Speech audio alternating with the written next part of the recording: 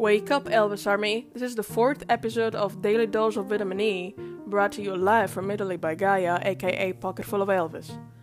Today, as most of you were expecting, I'm gonna talk about 15 of Elvis' most underrated songs.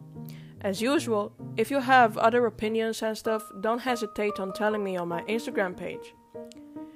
I don't have that much of an introduction, so we're just gonna start. After loving you. This song came out on June 17 in 1969 and was recorded on February 18th of the same year. It was written by Eddie Miller and Johnny Lenz.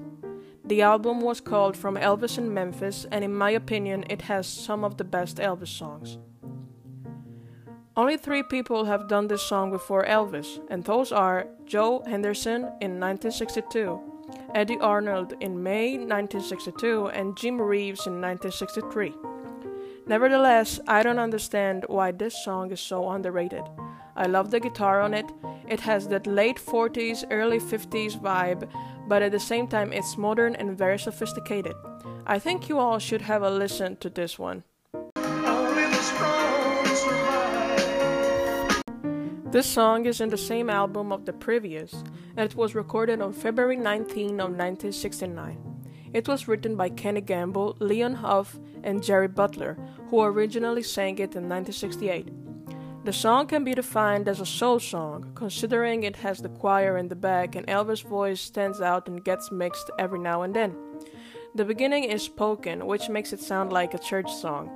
I honestly love this song so much, and once again, I can't get the point of the ones who don't like this. Anyway, let's move on.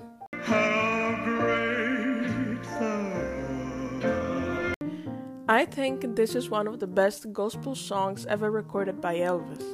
It was recorded on May 25th on 1966 and first released on the album of the same name on February 27th, 1967. The backstory of this song is really interesting. It's a Christian hymn based on a Swedish traditional melody and poem written by Karl Boberg in 1885. It was first translated into German and Russian, but Stuart K. Hine translated it from Russian to English, adding 2 original verses of his own. It was popularized by George Beverly Shea and Cliff Barrows during the Billy Graham Crusades. After all these facts, please give this song a listen when you get the chance. It's worth it. It's just 3 minutes long. This song was recorded on July 22nd in 1973, first released on single and then published in the album Good Times on March 20th, 1974. It was written by Tony Joe White. I don't have much information on this. Honestly, this is leading to the disco era. For example, you can hear the bass making some good notes in the background. Even if the original disco song is... Other than that, I have to say that all the songs which Elvis recorded at Stax are so underrated. I don't see any reason. They are so good and Elvis is so passionate in them. Just pretend. This song was recorded by Elvis on June 6, 1970 as part of his studio sessions at RCA's Studio B in Nashville, Tennessee. It was written by Guy Fletcher and Doug Flett. It was released on November 11th of the same year, even if Elvis performed it live before releasing it. He said it would have come out later, but still wanted to please his fans by giving them, us, the opportunity to hear it before the official release. This song is so moving. Elvis sings it with such a passion that you can hear the pain in his chest when he lets out the words.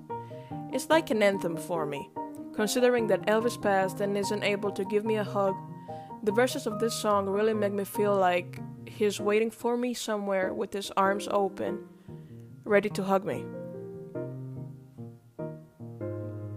But let's go ahead, shall we? If I were you. This song was recorded on June 8, 1970 and was first released in the album Love Letters from Elvis, which came out on June 16th of the following year. The song was written by Gerard Nelson and can be defined as a country motive. You can hear the typical guitar and also the softness of Elvis' voice. It seems like he's singing a lullaby. I honestly heard this song only 2 times, but I have to say that I love it.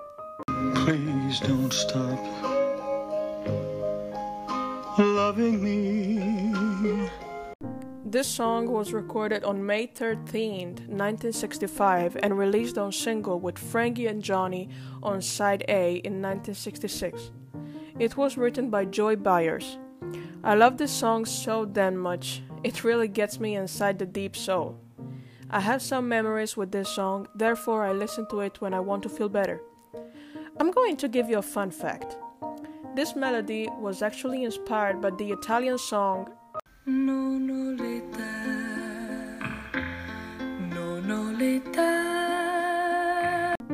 by Gigliola Cinquetti, who won the Eurovision Song Contest in 1964. This makes me proud to be Italian, but also extremely excited to be an Elvis fan. A lot of his songs were inspired from our music. In my way. This song was recorded on November 7th, 1960, and first released in the album Elvis for Everyone, which came out on August 10th, 1965. I don't understand why it took them so long to release it, though it was in the movie Wild in the Country. This song was written by Fred Wise and Ben Wiesman. It's such a soft song, and in my opinion, it should be one more reason to love Elvis. He can go from rockers to soft lullabies such as this one. I'm beginning to forget you. I'm beginning to forget you. As you heard, there are 2 versions of this song, probably recorded around the same time. The music version comes from April 1959 during his army period in Germany. The words and music are by W. Phelps. Personally, I prefer the music-less version. It's much calmer. I often listen to it when I want to calm down after a tiring day, or even just to relax before going to bed. Any place is paradise. This song was recorded on September 2nd, 1956, and was first released on the album Elvis, which came out on October 19th of the same year. The music and the words are by someone named Thomas. Honestly, I don't have many words about this song, besides that it is very catchy and Elvis knows exactly how to switch a calm song into a blues one. I love his deep voice here. Crazy fool. Once again, there are 2 versions. And again, I think that both of them were recorded in 1970. The second one, which is the one we all know, was recorded on June 4th, 1970.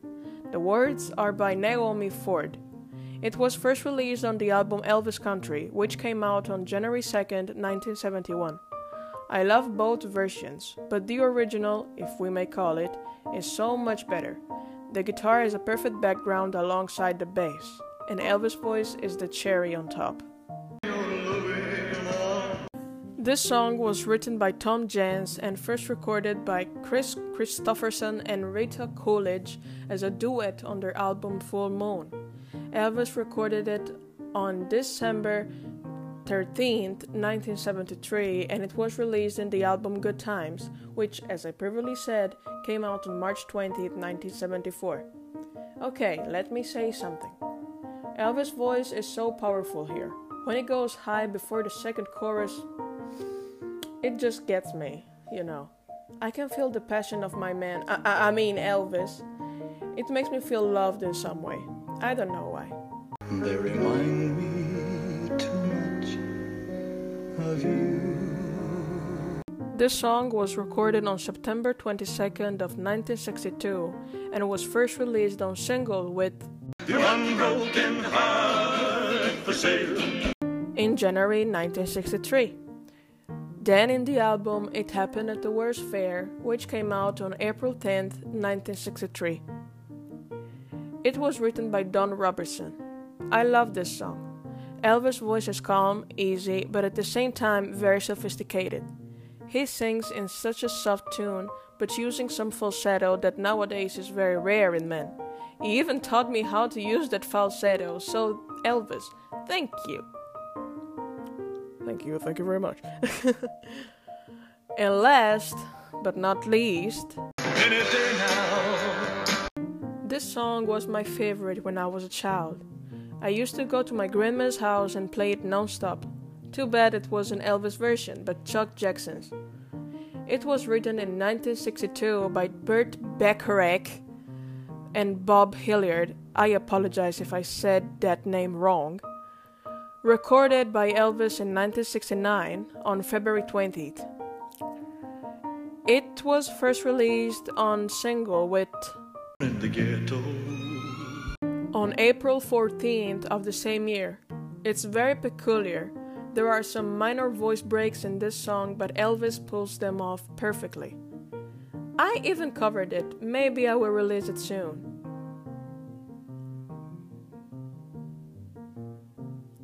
Okay, folks, this is all for now. I hope you all enjoyed this list and had fun listening to all the dates and stuff. See you next time!